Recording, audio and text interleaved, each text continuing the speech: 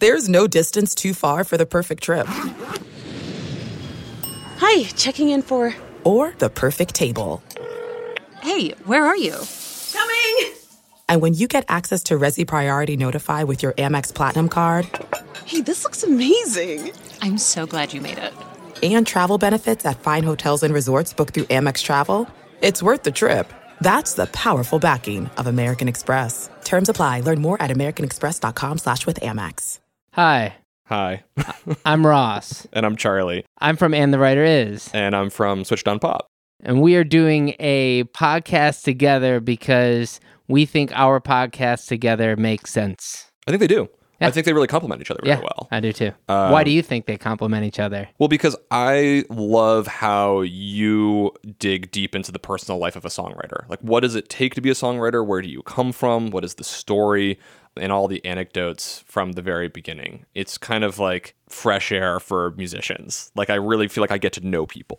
Yeah, and I think yours is interesting because what you guys tackle is much more into the mechanics of how music works in a way that ours doesn't. So I feel like together they really both address pop music in the way that pop is consumed right now. Yeah. And it requires ongoing conversation because it's one of the fastest moving art forms. We've both had this awesome privilege to have a microphone that we get to share with other people and an opportunity to investigate how other people work in the world of pop. And so I thought it'd be fun to share some of our top 3 learnings in getting to do these projects. Cool. Yeah. You want to go first? Sure. Yeah. Yeah. One of my favorite pieces that we ever did was with Lizzo. Lizzo, I think, is just a phenomenal songwriter, musician, performer. She's an icon. And one of the things that I learned from Lizzo, who is a incredibly adept musician, is that so much of the best stuff are happy accidents that come from lots of practice. You end it with the best reference ever. What? The Sister Nancy Bam. Whoa, that's wild. I didn't even think about that. No way. Yeah, so let's listen to the end of your track for just a second. Yeah. And then here's the Sister Nancy. Yeah. Oh, what up? Yo, that's genius. Well, it's such a frequent reference within R&B and hip hop that it's a texture that people will just boom. Interesting. I mean, that was like a seat filler for lyrics. No way. And then we couldn't really think of anything. I remember we were listening to the chorus and Truth Hurts didn't exist yet. It was just the chorus. Why are men great till they gotta be great? And then I was like, whew, Truth Hurts, dog. And then Ricky's like, that's incredible. Go put that in there. Truth Hurts. And then we wanted to have one more line. Yeah. And we just put in bum. I was like bum bum be dum day. And then after like sitting, after like messing around with the beat, he messed around with the beat, and I just sat and reflected. I was like, yo, that goes. One of my favorite things about this conversation was that she found something that she didn't even realize was in there, and was celebratory of how other people can listen and discover things. Sister Nancy, for those who don't know, is a fascinating person in music history because she's really the first female famous reggae artist in a generally male-dominated art form. Right. And so to hear someone like Lizzo, who's currently breaking some barriers, and to think of other people like Lauryn Hill, who referenced Sister Nancy as well, there's something really exciting about the modernization of that interpolation. That's really cool. People often ask us, why do I love this song? What makes this song brilliant? And I love to analyze music. I love to really sort of break it down, see what works. And in so many conversations with songwriters, the thing that happened in the room just happened to be a beautiful moment. At one point, Sia was accosted and was said, you know, it's absurd that you write a song in 20 minutes. How can that be any good? And she says, well, yeah, it took me 20 years to write a song in 20 minutes. Well, plus she writes 5 songs in a day, and there are a lot of days where all 5 are not great. Sure. And, you know, and it's really interesting, the idea that people think that when they write a song, that it needs to be the hit. Sure. And you have to be unafraid.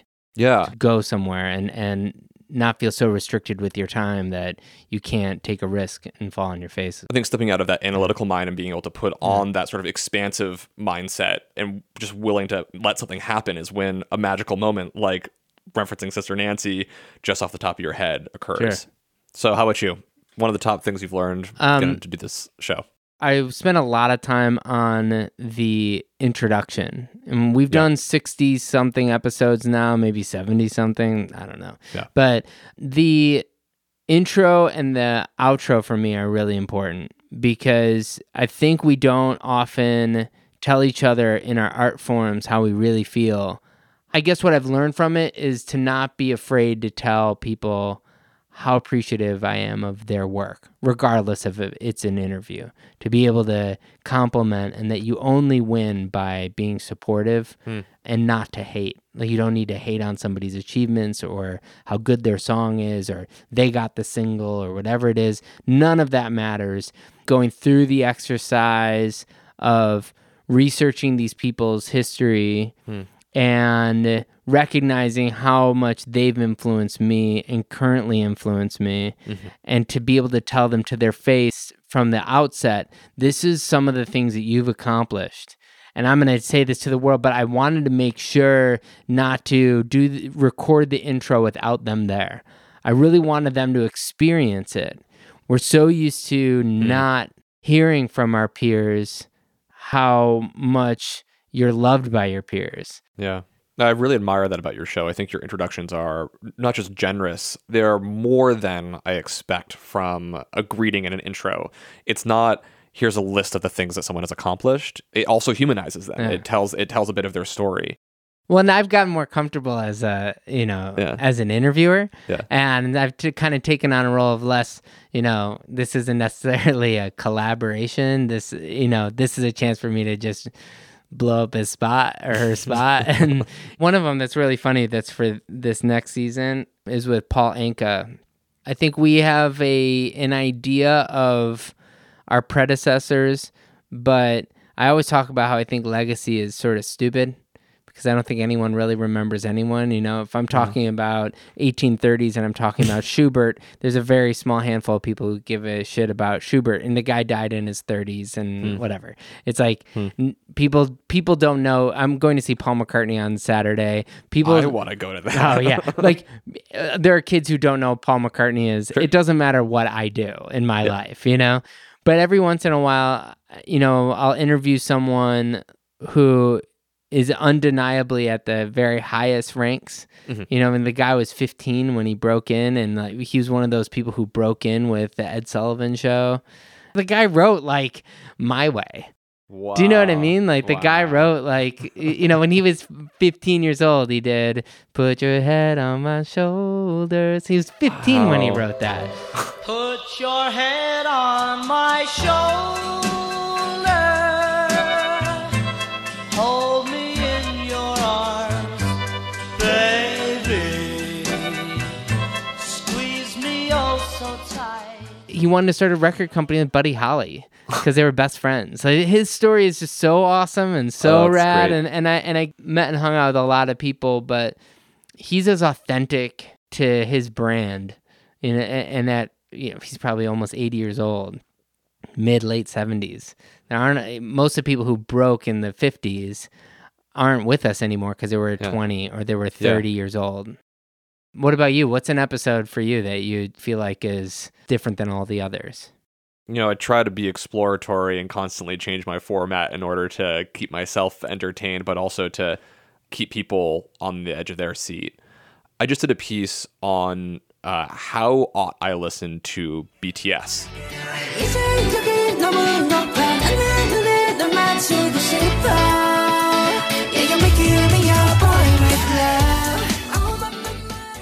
I felt like as a musician, I can listen to BTS, who, for better or worse, are often a sort of a stand-in for all of K-pop, just because that they have the largest audience and the largest media attention. Now, a lot of people would suggest that BTS are very different than the rest of K-pop. And I had felt, as a US-based listener, not adept in Korean culture or K-pop music in general, I just had no idea what was the best entry point into that music.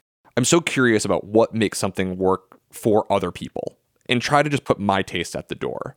But in this case, I didn't feel like I could trust my ear. And so I went and talked with this brilliant professor at UCLA, Dr. Suk-Young Kim, who is a theater performance professor who wrote like the book on how to listen to K-pop. For me, K-pop is so complex that the best way for me to rephrase it is to think it as kaleidoscopic pop, kidult pop, keyboard keypad pop. Sometimes I call it Kleenex pop because, it's so disposable. Excellent songs are used once and they're forgotten the next week. And Korean pop in a way, and corporate pop as well, with K. 2 notes about K-pop.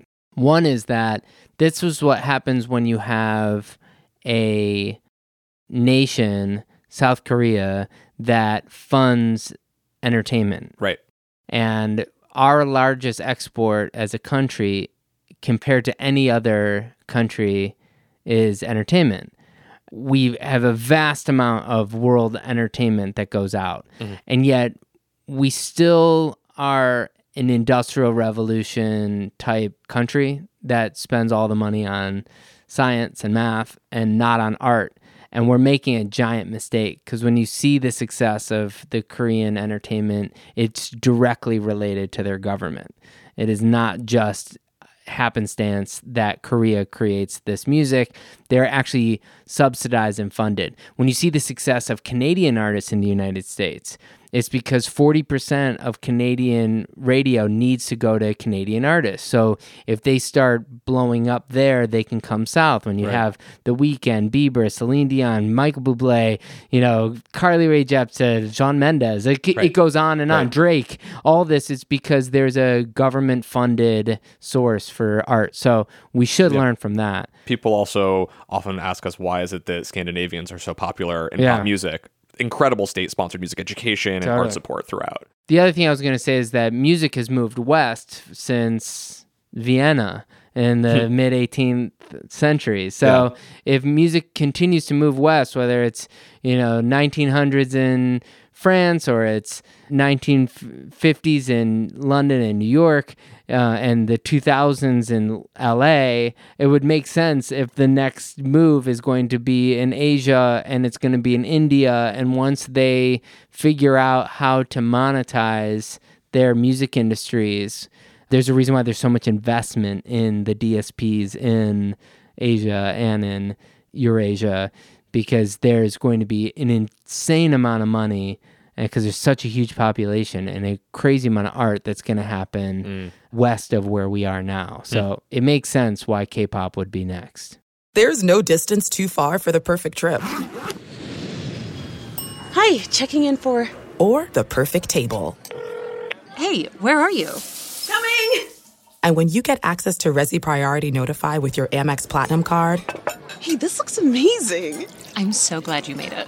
And travel benefits at fine hotels and resorts booked through Amex Travel, it's worth the trip. That's the powerful backing of American Express. Terms apply. Learn more at americanexpress.com/withAmex. Calling all female runners, it's time to lace up and join Team Milk.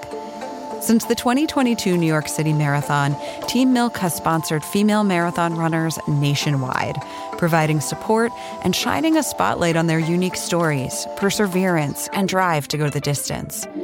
Why milk? Dairy milk is an excellent nutritional add for both marathon training and recovery. Milk contains 13 essential nutrients, including high-quality protein, making it a crucial component of a training diet. Plus, it's one of the best beverages for hydration, even better than water. The same electrolytes that are added to many of your favorite sports drinks are found naturally in milk. And in 2024, Team Milk is taking the next step to empower female runners by launching the only women's marathon in the U.S. designed for and by women. Built to be accessible, empowering, and community building, the inaugural Every Woman's Marathon will take place in Savannah, Georgia on November 16, 2024. You can learn more and register for the marathon at everywomansmarathon.com.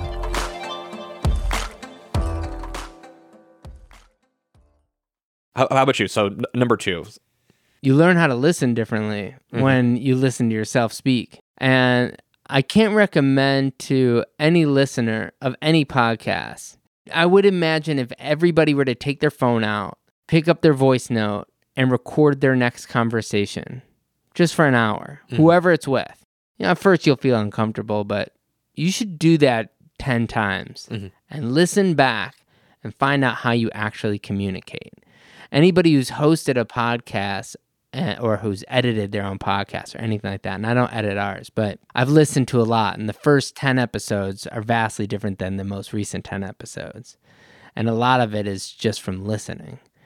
And I don't think I knew how to listen when I started this, but I think I'm learning now how to hear and actually pay attention to what other people are saying. And I just would imagine most people who listen to podcasts, when they communicate to people, they may not be communicating how they think they're communicating. So something is amazing magnifying glass. Well, stepping outside of what we've learned about music, but just more generally about, I love that your lessons are about essential qualities of being human in many ways. Finding emotion in how we communicate with our peers. I love this format that we have because I think it's one of the few formats where people stop and think and consider and maybe even propose, hey, have you thought about something this way? Oh, no, I hadn't. I have done this project with my collaborator, Nate, now for almost 5 years. The only dispute we've ever had has been about an Ariana Grande lyric, and everything else happens on mic in an honest dialogue and discourse, which is so different than the majority of our media landscape. So I love that this format allows what was the lyric? In Break Free, when she sings, now who I've become, who I really are. Huh. Do you know this?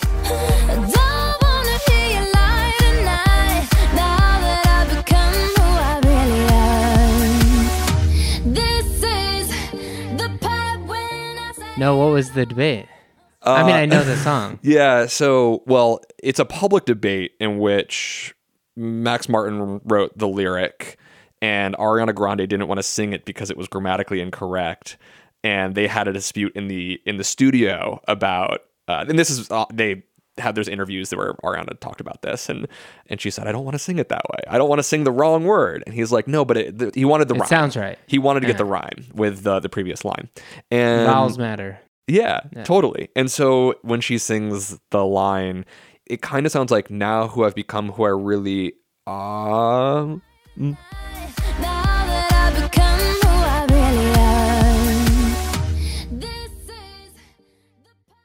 And I think there's she closes her mouth and gets a little at the end, just as funny. F you, I'm gonna do it right. Well, let me tell you, in that world, because my main collaboration home is MXM. Yeah. If there's an M at the end, they know it.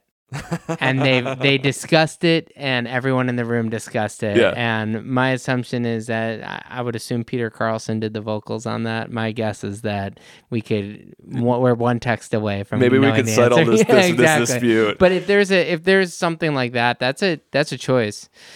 Only hip hop and country are really art forms where they speak to English-speaking audiences only, a specific dialect. But when you're doing pop music at the level that Ariana has been doing in that specific style of that song, it's built for people around the world to sing along to. Yep.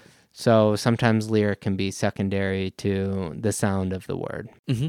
And that's okay. Part of what is so compelling about her is, there's so much, but the way in which she pronounces her words is incredibly idiosyncratic. It can only be sung by her in her unique way of saying that word and forming that vowel. No doubt. I love it. Yeah. So that's our biggest dispute we've ever had. I like that dispute. But we have all sorts of other, often just sort of musicological questions that occur, and we're constantly trying to convince each other of things. But I don't think if we were on Shock Jock Radio or even on YouTube, that it would allow for that back and forth in which we all get to engage in hearing from different perspectives. One other thing I've learned from And the Writer is when I prepare for these interviews, and I was alluding to this earlier, I'm going through somebody's discography, and Allie Willis talked about it in hers. She's the one who wrote the theme from Friends, and, amazing writer. But when you look at somebody's discography, when you see all these hits coming out, That's the easy time to ask questions. The hard part is when there's this, what looks like a 2-year lull, 3-year lull. And anybody who's listening to this, when you're going through a 3-year lull, it's excruciating. You don't know what's going to happen. But I can guarantee almost all of them are building something. That's when they're writing those hits. That's when they're figuring out what the next sound is. That's when they're writing their musicals. That's when they're writing their long form, whatever it is. That's when they're writing their TV show or their book. It's always in this lull. And then when it comes out in 2022, and all of a sudden it's like, wow, what a year. All these things happening for you. What's it like? And that's really just a celebration of the struggle from the previous 3-4 years.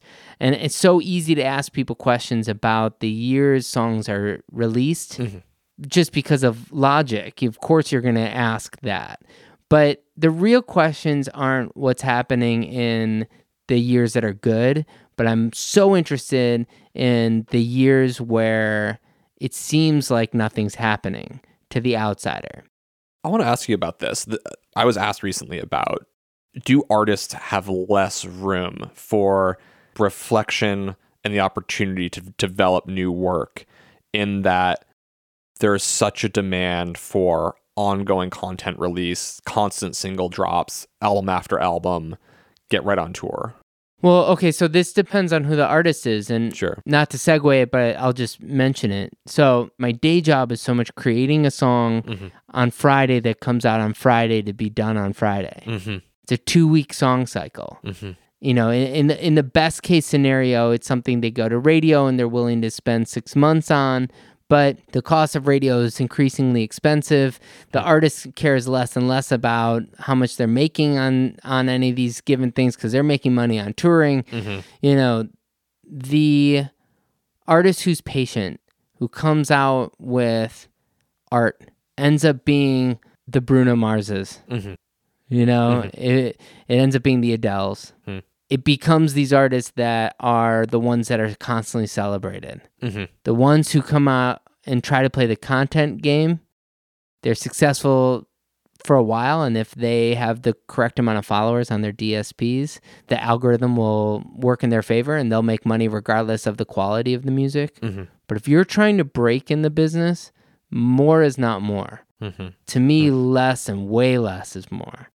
If you spend a year, 5 years, 10 years working on a project that's truly worthy of word of mouth, you are more likely to have the success of Switched On Pop because it's word of mouth, as we were discussing, than it will be being successful because of the amount of content. This is something I've really noticed, is that there has to be a real relationship. I don't think you develop a fan base off of, that's a fine song. You have to have some relationship there. There has to be a real emotional connection that people have to the thing. And when songwriters ask me for advice, who is your community? Like, who are you communicating with? Why do they need the thing that you're creating? Why does it matter? And if you can't answer those questions very well, what are you making? What are you doing? You're probably doing it for fame alone. Well, and the discipline of the job is really important. You know, and I talk about that a lot, where treat it like it's a job. You know, show up, study your craft. All the great artists in all different genres, all different art forms studied.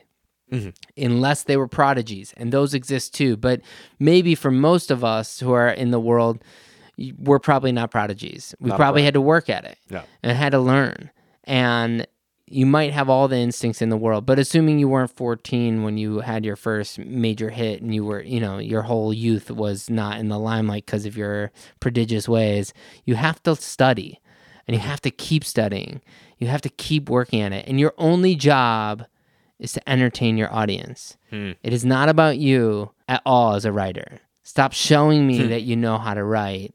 Write so that way, as a listener, I'm affected. Make it about the listener, not about yourself. So this is a sort of a segue to one of my other favorite moments, which was a conversation that I had with Mike Posner, who I believe you've also had on your show, and who's kind of the sage wisdom of the songwriting world. I love the opening of his new record, in which in the intro he basically says, If you don't have time to listen to this all the way through and just listen, that's fine. Just don't listen right now. Come back to it when you have time, because I want to share something with you, and it's going to be a magical thing, but just let's do it together. And I think that was kind of a bold choice. In speaking with him, I feel like I learn constantly all the ways in which the rules apply until the rules don't apply. And I had a great conversation with him about his Song About You, which was a hit a few months back. And there's this wonderful little line in there where he breaks all of your expectations. I was really into like not rhyming. You know, I've done like a lot of rhyming in my career. And sometimes it gets in the way. You know, I did a book of poetry, and I found in some ways poetry was a lot more real, or like harder in like a Detroit sort of way. It's harder in that, I don't mean more difficult, I mean it's like grittier because you just say it. So we're playing around with not rhyming a lot, and I think that's really what makes the song dope to me still, is when I listen like in the first verse and say, since you've been gone, ain't got nothing to do. I sleep until noon, I wake up and feel bad. Yeah. That should rhyme, but it doesn't, and that's really awesome to me. That's also a Ricky Reed song. Oh, is it? To Ricky Reed's credit, he wants to work with artists. Yeah. And doesn't necessarily think about songs as the priority, even though he respects a song, and he came from writing hit songs and producing hit songs. He's so into the idea of an artist and an artist palette. And I think that that's interesting, that the things that you've brought up have been from what seems to inspire you specifically are artists. Yeah. From a podcast that's often about pop songs. Mm-hmm. What is it about artists that inspire you versus pop songs, or is it just coincidence? I feel like I'm always wrestling with this tension that pop music is both industry, it is commerce, and it is pop art. Both these things are happening, sometimes in very unequal measure. These scales are balanced very differently per song and per artist.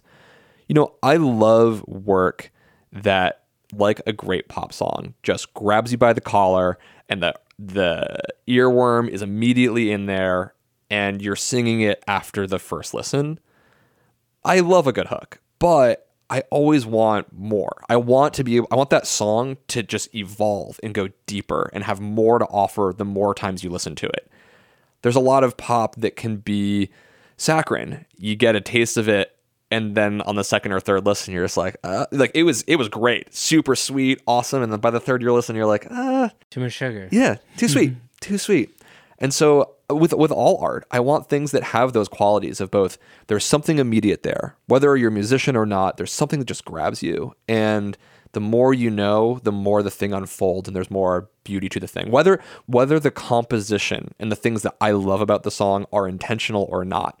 Right? Like, I love, for example, breaking down Julia Michaels' melodies. Her melodies are brilliant.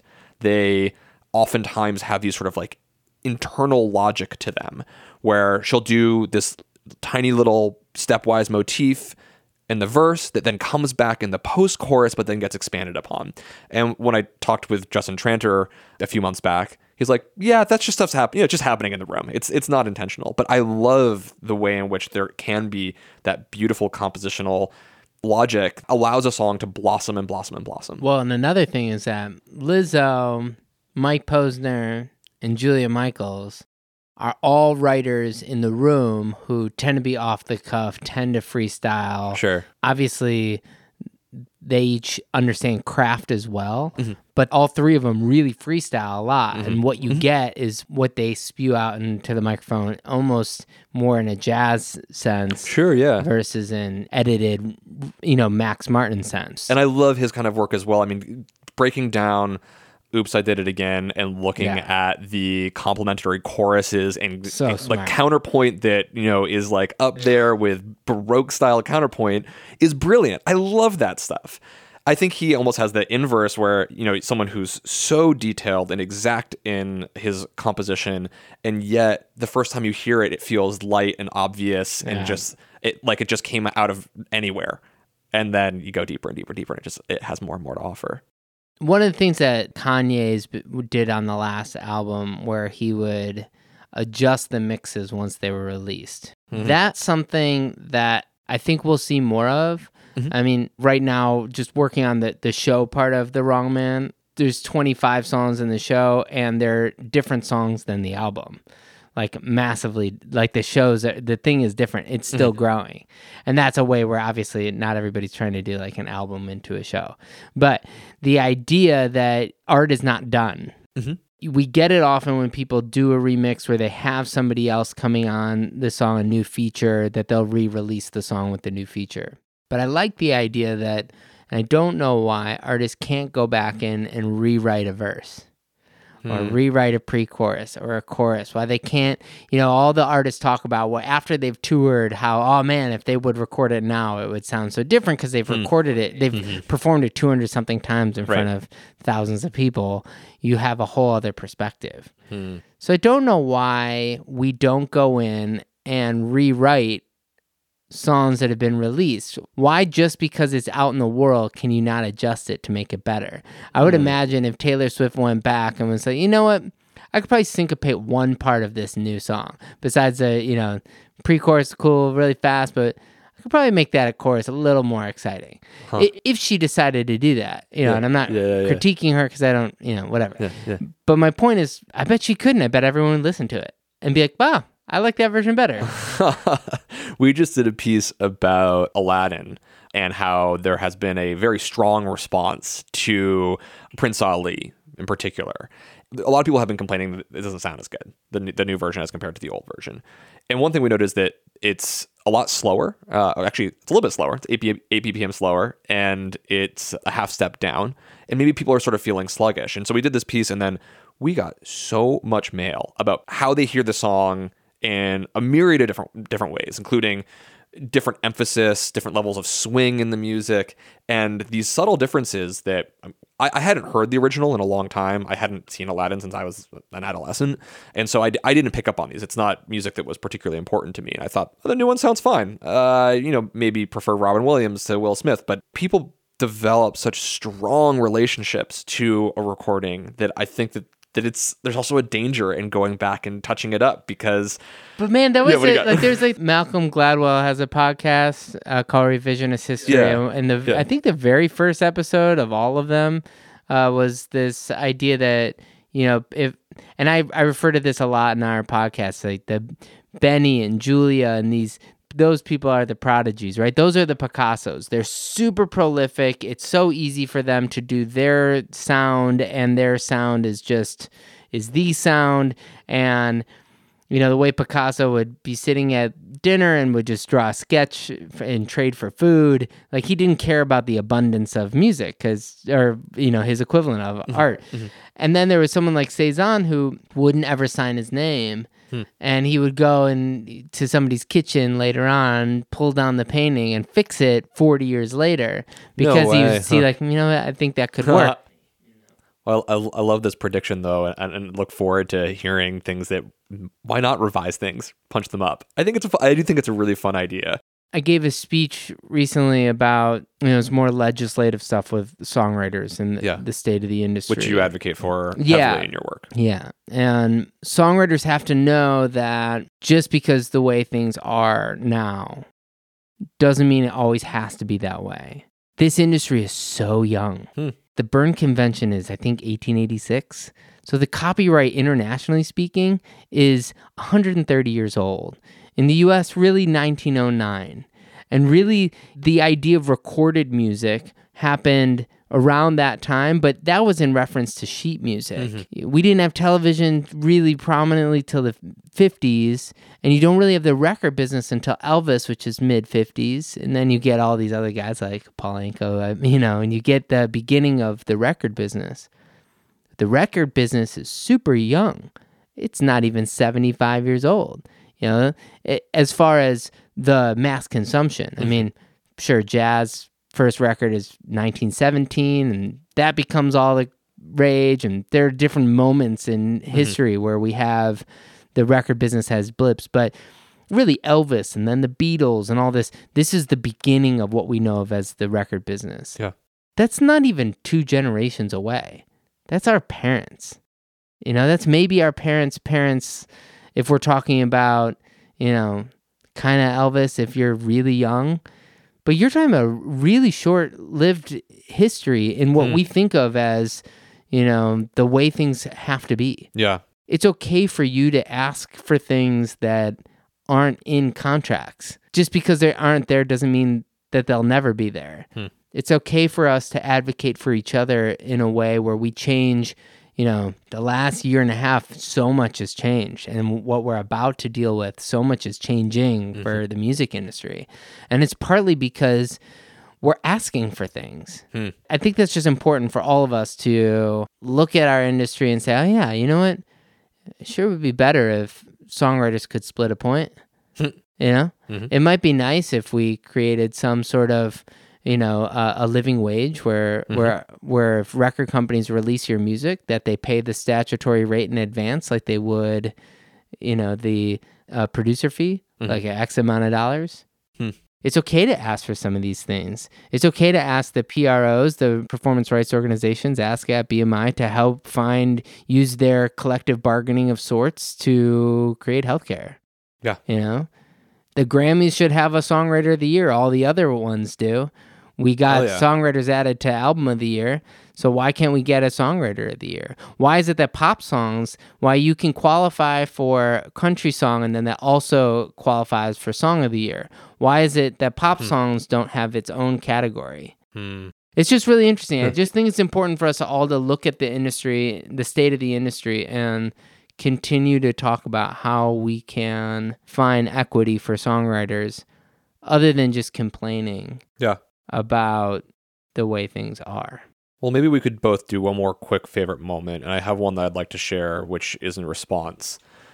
We've done some reporting recently on how the change towards a streaming-based music economy alters composition and songwriting. And we first found this material through some great reporting by Dan Koff and Aisha Hassan at Quartz. I want to play you a clip from our conversation.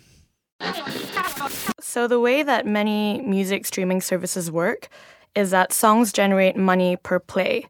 That means every time that they're streamed, they generate a certain amount of money, and that's very little. So it ranges between $0.004 to $0.008.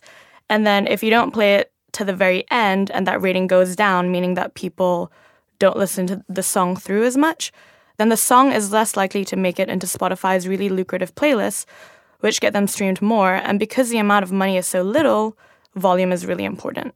I think it's important to note that artists right now, according to a report in 2017, they're only getting about 10% of the music industry's total revenue.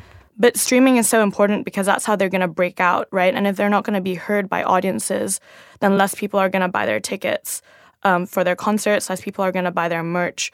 So to be visible, it's really important to sometimes game the streaming system so more people listen to their stuff. You know what's cool? Yeah. If you listen to all the, let's say Beethoven's Fifth, it starts with the hook. Dun, dun, dun, dun. Yeah. You know exactly what it is right away. Yeah. All those great classical songs started with the hook. Yeah. And then they spend the whole piece referencing that hook. What we have in Spotify is actually that. Right now, we're going back to the idea of often starting with the hook or starting with something like the hook. Yeah. So that way the listener knows exactly what they're getting into. They can hear the refrain. They can hear the main part.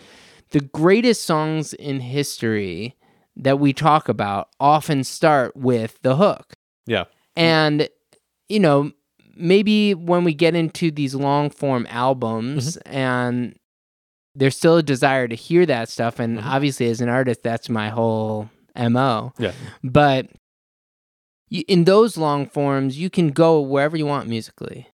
But something really exciting right now is that there's no patience for the listener. So we're not going through these long extended verses hoping that they're hanging on. No.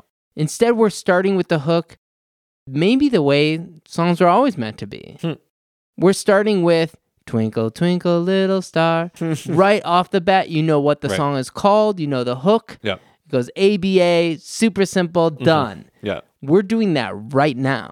Yeah, that's what the DSPs have brought up is maybe we're going back to what songs were in short sonata form. Maybe we went into the wrong way for a while. Maybe we're back. And to view that change as a positive thing is really exciting. One of the neat innovations in composition that I've heard has been what we've been calling it the pop overture, which is give someone a taste of the hook up front. Maybe it's just a 4-bar, 8-bar little intro. You have some sort of like reverberated or filtered out lead synthesizer, which plays the hook and gets you in your ear and then drops you into the verse as a way of giving you a taste of what's to come, but not blowing out the entire climax right at the start. And that's a cool new song. I hadn't heard that until the last couple of years. We've all gotten used to you start with the verse, and there's a place for that, but it's okay to start with hooks. And hooks are, man, that's what makes songs fun.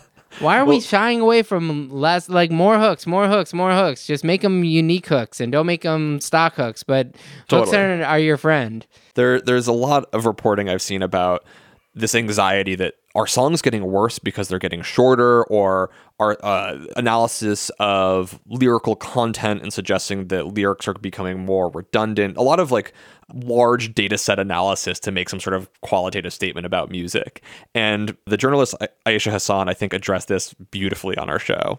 I think that anxiety is tied to brevity in popular culture or digital platforms as a whole. People are concerned about, like culture, where we just respond to everything with a thumbs up or just an emoji. And we're just scrolling through Instagram videos or Snapchat videos kind of numbly. And I think this anxiety over shorter songs, or maybe the diminishing quality of music because of shorter songs, is actually tied to maybe the diminishing quality of our communication or interaction with each other because of the way that social media has pervaded society. Hell yeah. Right? It's not the song's fault. It's not the song's fault. It's not the writer's fault either. No. And again, if you're entertained, then they're doing their job. Totally. I think one of the mistakes that a lot of musicians and artists and songwriters are doing right now, the trend right now is to do this, I'm going to read my diary to you. And I'm going to avoid all the math as much as I can, to just make sure that so I sound cool because I'm avoiding it. And I like that there's starting to be this pushback to some more songcraft. I actually don't think things are really repetitive right now. I think K-pop really has it right. Oh my gosh. That's part of the reason why they're succeeding so well. You're surprised every 5 seconds. But the idea of mumbling through a song and saying what's off the cuff is not as exciting as when you give somebody help set up some expectations and throw them for a loop and or throw them whatever. It's exciting right now if you bring in your songcraft right now and you really do your diligence as a writer. I think you'll actually win better in the next year and a half than you have in the last two. Makes me think of I had mentioned Break Free that Ariana Grande and Zedd did, and I love that song in particular because there are so many points where you think something's going to happen and it doesn't happen and you're surprised. It has an introduction that sounds like it's going to drop into some kind of dubstep thing. That goes away and only returns in the outro. After the post-chorus, there's this crazy riser that happens and you think again there's going to be a drop, no drop. And you keep getting led in these directions that ultimately go in somewhere where you are totally surprised. And when a song does that to me, it's the best.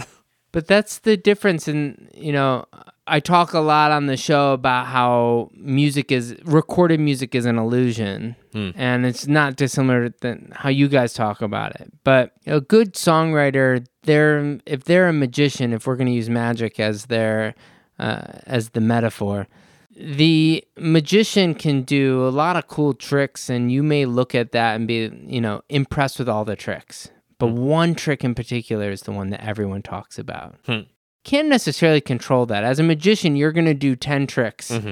And they're going to like most of your audience. If you do your job, they're going to like all 10. But that extra one is the one that has the je ne sais quoi. It's going to have that that break free moment where you think it's going to go somewhere. And if the writer and the artists and the producers are all in sync, it's possible that illusion, music really shines, where you as the listener have certain expectations.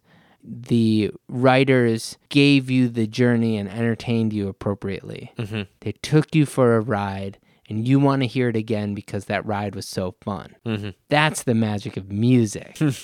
That's the magic of a good songwriter and a good producer, someone who can do that, who can take you, the listener, on a journey.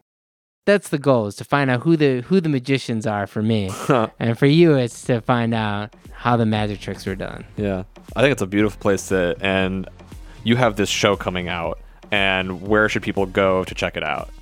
The first single off of The Wrong Man is called Stay Positive. The album is called The Wrong Man. That you can get at all your DSPs. You know, we have a movie that's coming out. We did an animated movie that was in the Tribeca Film Festival.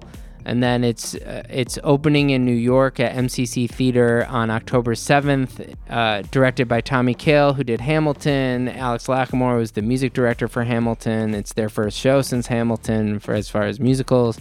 So come and see the show and let me know beforehand. Maybe I can give you a high five if I'm there. I cannot wait to experience all of this. This has been a pleasure. And we can find And the Writer Is... at all the same places you find Switched on Pop. Anywhere you get your podcast. Yeah, exactly. Switched on Pop is produced by Nate Sloan and Charlie Harding. We're proud members of the Vox Media Network, and our show is edited and engineered by Brandon McFarland. Production fellow is Megan Lubin. Our executive producers are Nishat Kurwa and Liz Nelson. Community manager Sarah Terry. You can find more episodes anywhere you get podcasts, or check out our website, switchedonpop.com. Also, you should totally follow us on Twitter at switchedonpop, and Instagram, same handle, where we're constantly posting about pop-related matters. We will see you in another week with a brand new episode, and until then, thanks for listening.